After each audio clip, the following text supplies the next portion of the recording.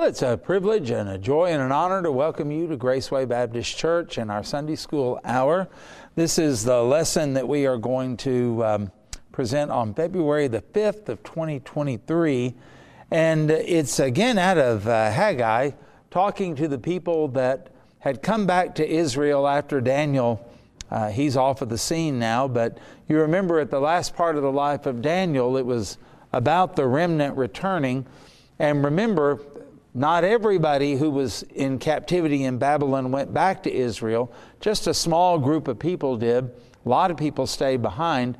And of the people that were back there in the remnant of Israel, think about how old some of them were.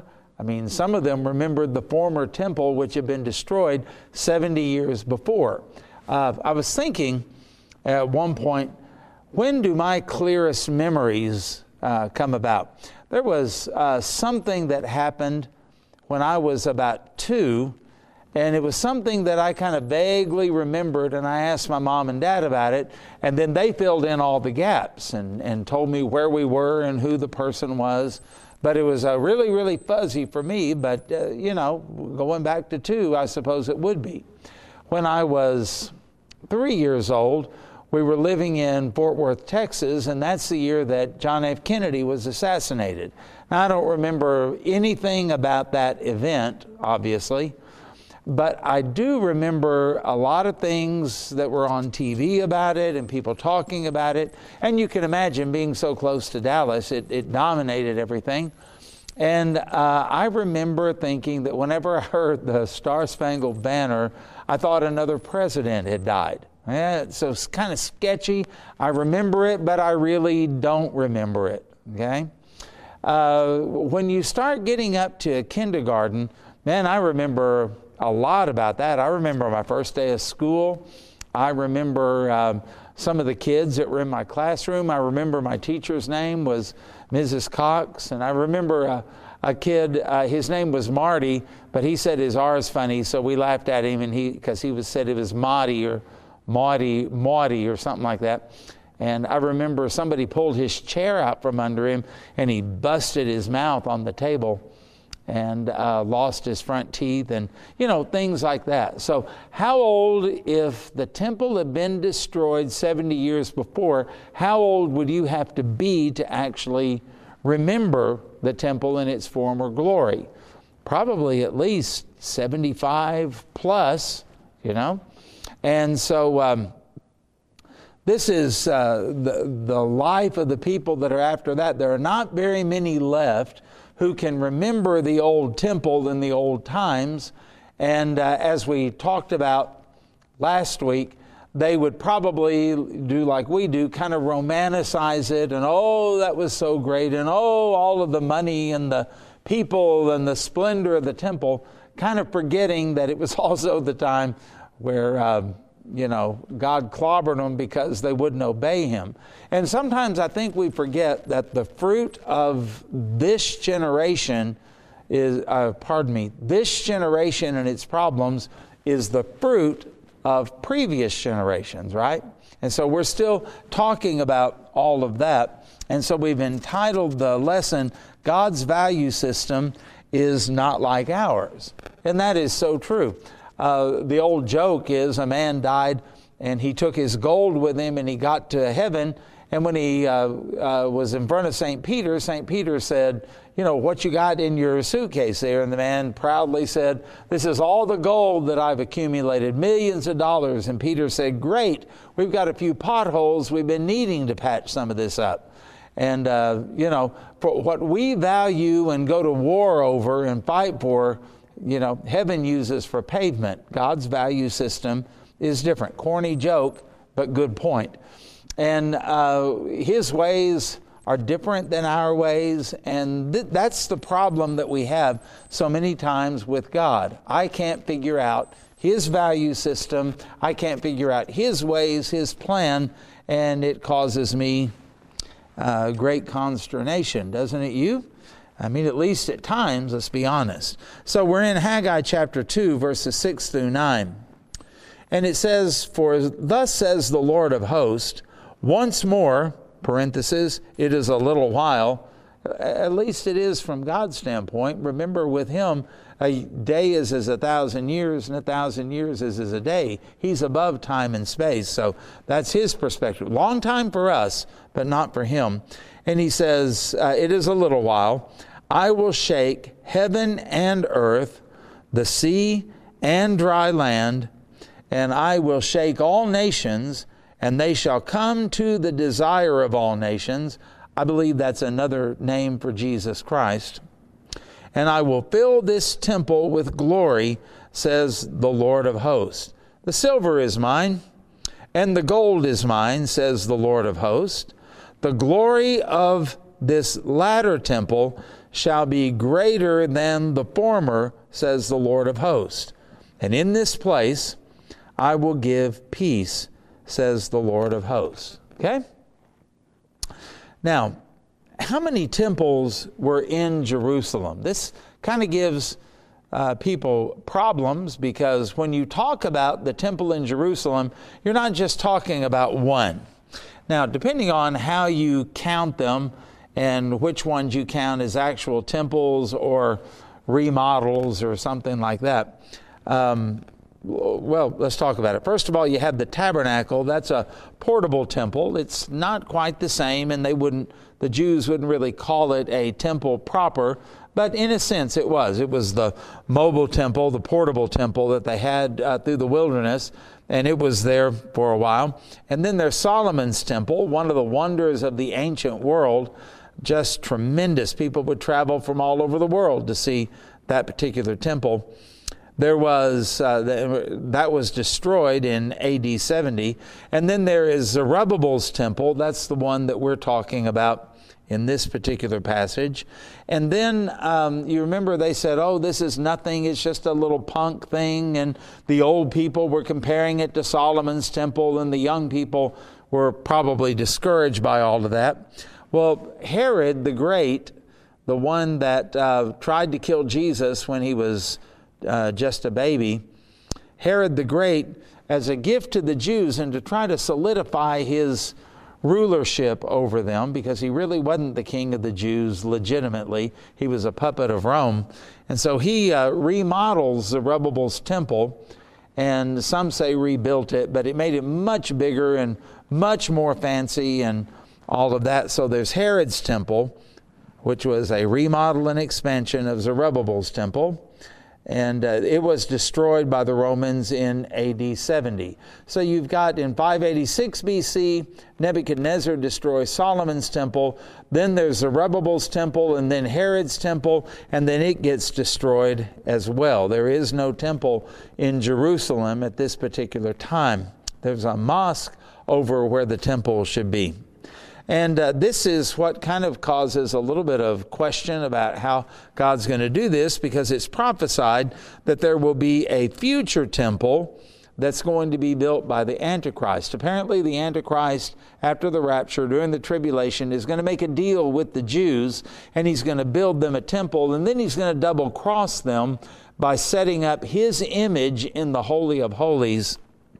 And that's alluded to in 2 Thessalonians 2, 3 through 4, let no one deceive you in any way, for that day, meaning the tribulation, will not come unless the rebellion comes first, and the man of lawlessness, that's the Antichrist, is revealed, the son of destruction, who opposes and exalts himself against every so-called God or object of worship, so that, here's where we get the inference, so that he takes his seat in the temple of God, proclaiming himself to be God. Okay?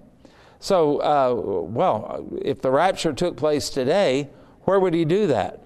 And how does he negotiate with the Muslims to remove the Dome of the Rock? And why is that important to the Muslims there on the Temple Mount in Jerusalem? Because that's where they believe Muhammad ascended into heaven, if I'm not mistaken. You can check me out on that. Google it. And so to try to get rid of the Mosque of Omar and to rebuild the temple, that's going to take some doing. And apparently the Antichrist is going to get it done and solve the Middle East peace, Middle East crisis and bring peace there. And people are going to, especially the Jews, are going to say, this man must be of God and must be the Messiah. I found a quote that says, a representative of the Temple Institute told us in 2010 that they are looking for a temple builder. We are waiting for a Messiah. In Jewish tradition, we believe that in every generation there is someone who could be or can be the Messiah. The question is, who will he be? And the answer is, only someone who does specific things can be called the Messiah. Now, these are Jews that are writing this, unsaved Jews. The one who brings Israel back to Israel, and the one who builds the temple again.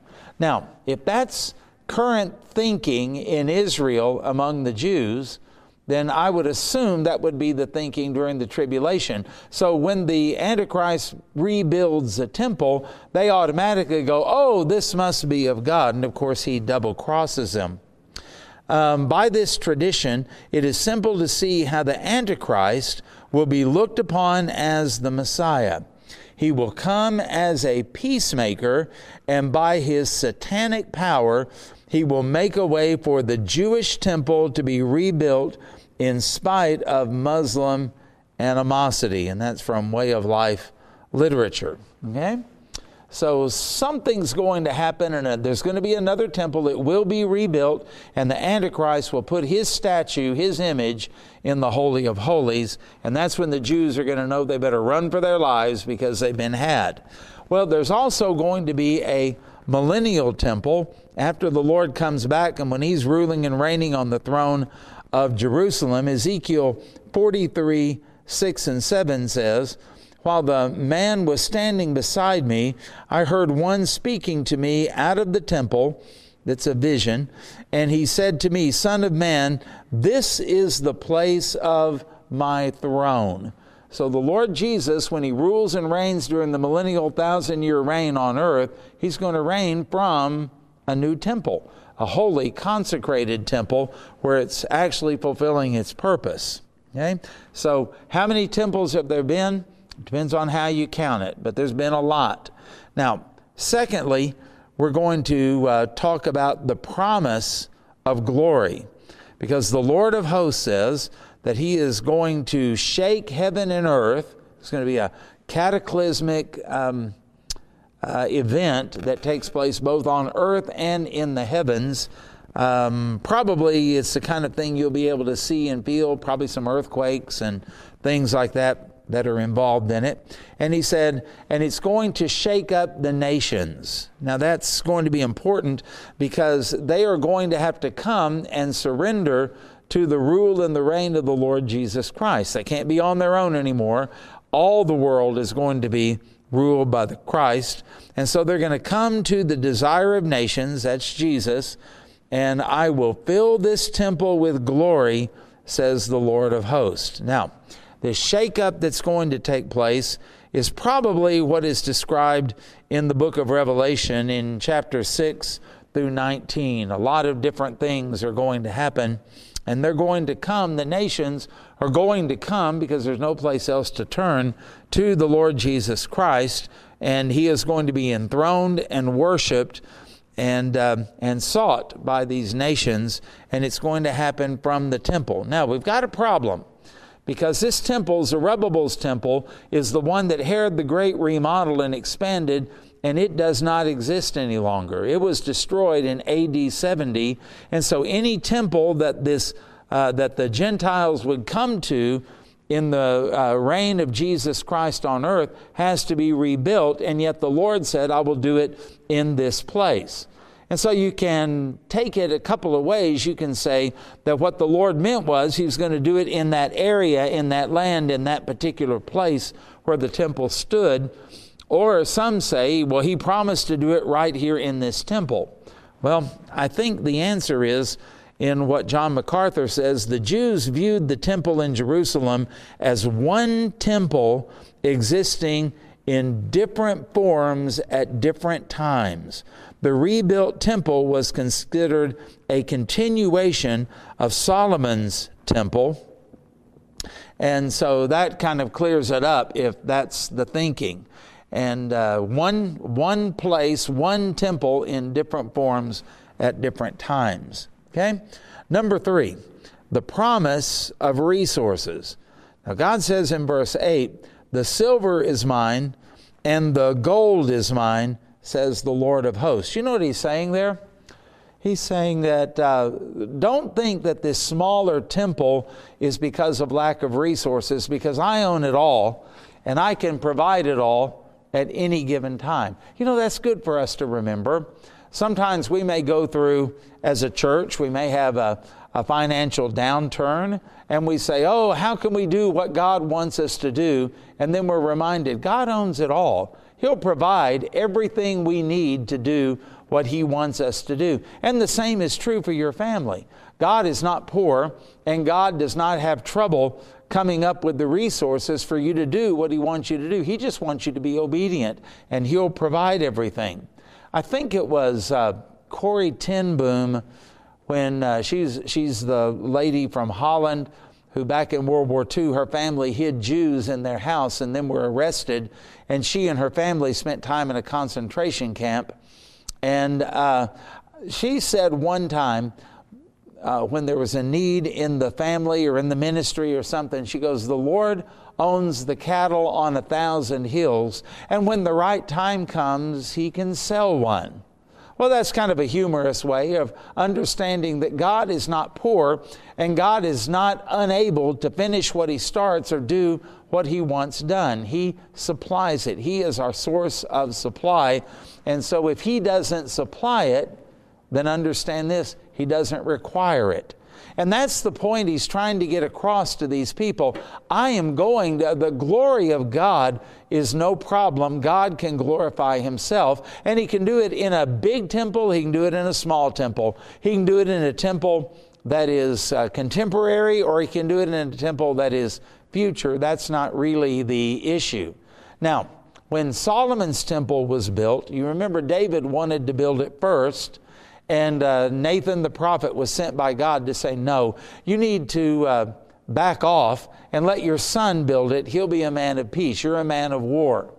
And that could be because David had fought so much and had blood on his hands that God didn't want him to build it. Or it could be more practical than that. It could be that God is saying, you've got to fight to make sure the borders of Israel are secure and that the country is safe from invasion. You don't have time to build a temple. I tend to think it's that latter part that David was told, don't build the temple, pay attention to what you need to do. Your nation is not secure yet. But under Solomon, it would be. And so David, because he couldn't build the temple, started gathering everything, the materials, for Solomon. How much money did that cost, and how much time did that take? And so Solomon, when he takes the throne, he's ready to go and build this magnificent temple for the Lord. And while they are dedicating the temple, the cloud of glory comes upon them so that the priests couldn't even minister. Do you know we don't have a story about that in Zerubbabel's temple, this second temple? And yet the Lord said that the glory is going to be better at the last than it was at the first. When we think about the Lord and He says, the gold and the silver are mine, I own it all. And so we don't give God anything. We just return to Him what already belongs to Him. And so think about the widow's mite and the attention of Jesus. It wasn't all of the big offerings of gold and silver and all of that that got the Lord's attention, but the widow puts in just her 2 mites, and then that gets the Lord's attention. Why? Because God owns it all anyway. And God was impressed with the heart of the widow, not the amount of it, because God's not poor. He owns it all. And we find that in Luke chapter 21, verses 1 through 4, Jesus looked up and saw the rich putting their gifts into the offering box. Then he saw a poor widow put in 2 small copper coins. And he said, "Truly I tell you, this poor widow has put in more than all of them, for they all contributed out of their abundance, but she, out of her poverty, put in all she had to live on." Okay? So God does not require more than he provides. And I think what he wants to get across to those people is, you don't have resources, granted. You're a small number. You don't have a lot of money. You don't have a lot of craftsmen. You're old and aging. You don't have very many young people. But you got all you need. Why? Because you have me, the Lord would say. And we need to remember that God provides what he requires. It's the way he's always done it. And the requirement of God for the temple was not beyond what he had given them. God owns everything and is not limited by us or our resources. Boy, that had to have been encouraging to them. Because as they are struggling to do this, and as they are hearing from some of the old people, "Oh, this is nothing compared to the way it used to be," and God just, it's like he steps in and says, "Hey, excuse me, I own everything, and it's no problem. If I wanted a temple that would replicate Solomon's temple, or if I wanted something bigger, that would be absolutely no problem because I own it all. Get over yourself and quit thinking that it's all up to you, that you're either really big dog daddy, or sometimes we go the other way. Oh, we're just a bunch of nothings and nobodies." God can take care of us, and he provides everything we need, and he certainly provides everything that he requires. So again, if he doesn't provide it, then he doesn't require it. Well, that's kind of nice. That kind of makes you give a sigh of relief that, oh, everything's okay. God doesn't expect me to be Billy Graham because he didn't provide that for me. I don't have that capability. I don't have the resources or the network, is what I'm trying to get to, that Billy Graham had. But I can do what I can do, and you can do what you can do, and we do what God provides. And if we're faithful in the little things, then perhaps he'll provide it later. But if not, we've done his will, and we can be happy in that. So number 4 is kind of the crux of this. Be faithful. Everything, big or small, fits into God's prophetic plan. So even these people and their meager and feeble efforts, God says, "The glory of this latter temple shall be greater than the former, says the Lord of hosts, and in this place I will give peace, says the Lord of hosts." If you were to ask Zerubbabel or Joshua or any of the remnant, how do you think this fits into God's plan compared to Solomon's temple? Probably before God said this, they would have said, "Oh, ours is nothing compared to what we had before, but we blew it. Our ancestors did anyway. And it was destroyed by Nebuchadnezzar, and, well, it'll never be the same again. It'll never be the same again." You know how many times people say that? We think that because of our sin, our relationship with God, well, it'll never be the same again. You know, there was an apostle who thought that.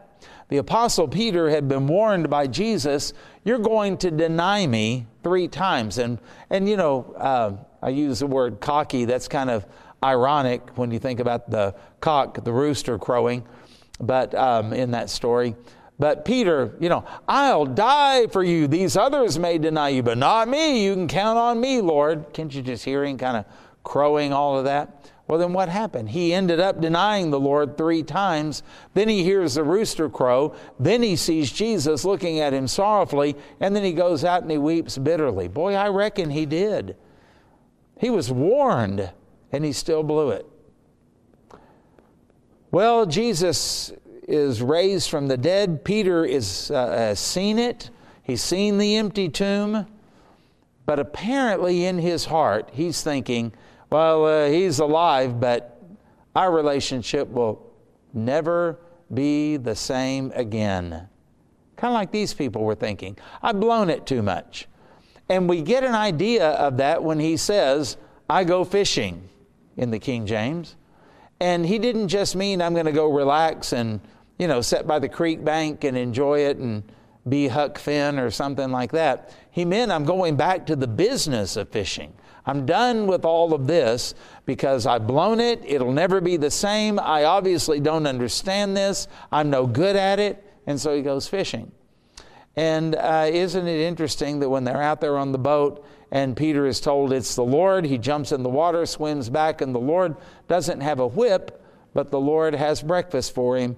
And then fellowship is restored. And Peter is the guy that when he preaches on the day of Pentecost, some 40 days later, 3,000 souls are saved. Isn't that amazing? And there he is thinking it'll never be the same again. No, it won't.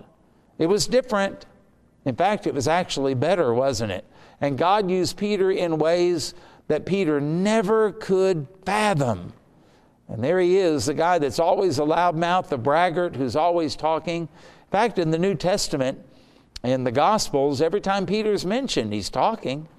And he was so full of himself. Well, now he's thinking, I've blown it, it'll never be the same. Well, no, but it was better. And that's the way it is we need to think about in our life. Sometimes our sin actually does limit opportunities and close doors. Sometimes it brings chastisement it always brings chastisement upon us, but that doesn't mean that our relationship with Christ has changed. Our sins were paid for by His death on the cross and paid for in full. And so what does this mean? Well, different sometimes can actually mean better. And that's what the Lord is getting across to these people. Just because it's smaller, just because you've sinned, just because it's not like it used to be, just because it's not the big deal that Solomon's temple was, just leave it to me. I'm going to glorify myself in this particular place. And you remnant, you people who are poor, you people who are old, you people who cannot pull off what Solomon did, don't worry about it, because I've got you and I'm with you, and you are fitting into my prophetic plans whether you realize it or not. I don't know. That's an amazing thing to think that the Lord will do this, because God's prophecies will take place just as He promised, and we can't change them, we can't limit them, neither can we enhance them by our action, inaction, or even unbelief. Boy, that's a good thing to know. We just need to be faithful. I was kind of appalled when I saw the clip one time of Jesse Duplantis saying that God had told him that the reason Jesus had not come by now is because God's people had not given enough. And of course, as he says that, you know who he's talking about giving the money to. It's not Graceway. He was using that to drum up offerings for themselves. If you people would just give more money, the Lord would return. Really? Do you realize what he's saying? That the Lord Jesus kind of has this date of return that's, it's kind of fluid. It could happen now, it could happen then, it could happen in the future, and a lot of it's dependent upon what you do. Boy, talk about crass manipulation and twisting of Scripture. There's a day and an hour that is fixed. And there may be other buildings built, meaning temples, but God has promised to do something in this place. I look forward to going to Israel. We're planning on going at the end of April and standing on that place. Yeah, I may have the Mosque of Omar now, but that is the place that God is talking about here, where He said Jesus will rule and reign one day. This is the place where He has promised to bring peace, and that's amazing. And it doesn't matter whether everybody's doing right, whether they're doing wrong, whether they believe or not. There are a lot of Jews who don't believe, a lot of them in Israel are atheists. And the Muslims, of course, don't believe any of this kind of thing. And yet God is going to do it. You know, that gives me some hope. Because I don't always believe right. I don't always do everything I'm supposed to do. I don't always do it the way I'm supposed to do it. And I don't always do it when I'm supposed to do it. And neither do you. And this is the comfort that we have. In the midst of our grief over our sin, we can say, but God is sovereign. Now, I'd rather be right, and I'd rather be doing the right thing, and I'd rather be in agreement with Him. But even if I'm not, God's promises will still be true. He doesn't leave anybody else's eternal destiny or anything like that in your hands or in my hands, and I praise His name for that. So, how do you see your life? You ought to think about that. Because sometimes we're a whole lot more negative than we really ought to be. How about this? Are you a victim of circumstances?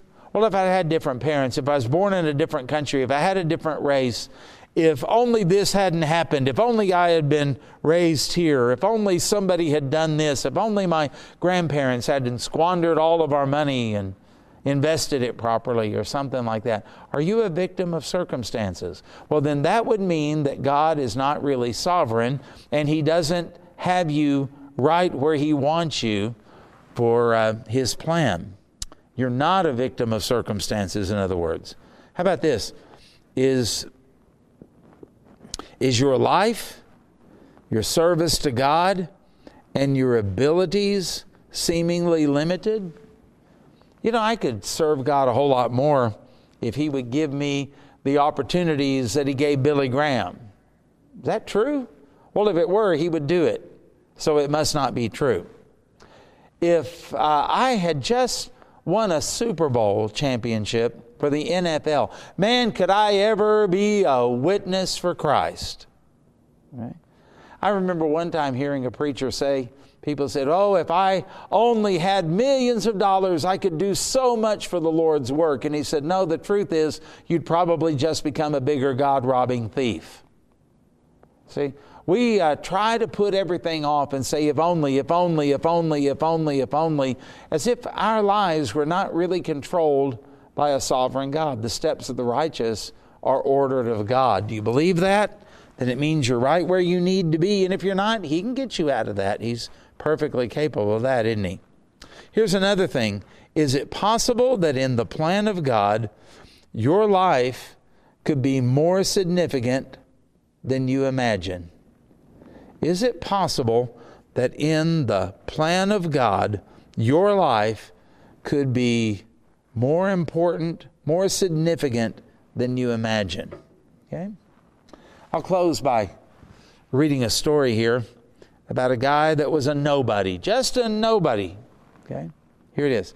Anyone here familiar with an Ed Kimball? Did he lead a significant life? Well, maybe not as we measure things on earth, but in heaven, incredibly significant. He was a Sunday school teacher who in 1858 led a Boston shoe clerk to give his life to Christ. The clerk, Dwight L. Moody, became an evangelist. In England in 1879, he awakened evangelistic zeal in the heart of Frederick B. Meyer, pastor of a small church. F.B. Meyer, preaching to an American college campus, brought to Christ a student named J. Wilbur Chapman. Chapman engaged in YMCA work back when YMCA was actually Christian, and employed a former baseball player named Billy Sunday to do evangelistic work. Now, Billy Sunday held a revival in Charlotte, North Carolina, and a group of local men were so enthusiastic afterward that they planned another evangelistic campaign, bringing Mordecai Ham to town to preach. During Ham's revival, a young man named Billy Graham heard the gospel and yielded his life to Christ. What's the point of that? Ed Kimball, just a nobody Sunday school teacher, and yet look what he did. He led a shoe clerk to Jesus Christ, and that's all in the chain of events for the massive ministry in the gospel that Billy Graham had and that his son Franklin continues to this day. Now, where is the significant life in that? Oh, Dwight L. Moody shook 2 continents for Christ. Billy Graham, look at all the crusades he did. Well, don't leave out the people that are in between and where it all started. A guy named Kimball that other than this, you probably never heard of, whose life fit in the chain for God to do some great things. And the same is true for you and me, just as it was for these insignificant nobodies in Palestine that were the remnant that returned from the Babylonian exile. Don't ever count God out, because it's not really about you. It's all about Him, and He can do anything, and little is much when God is in it, because His value system is different than ours. Well, thank you so much for taking the time to listen to this or watch this, as the case may be. And I appreciate you doing that. May the Lord bless you, and we will look forward to seeing you next week.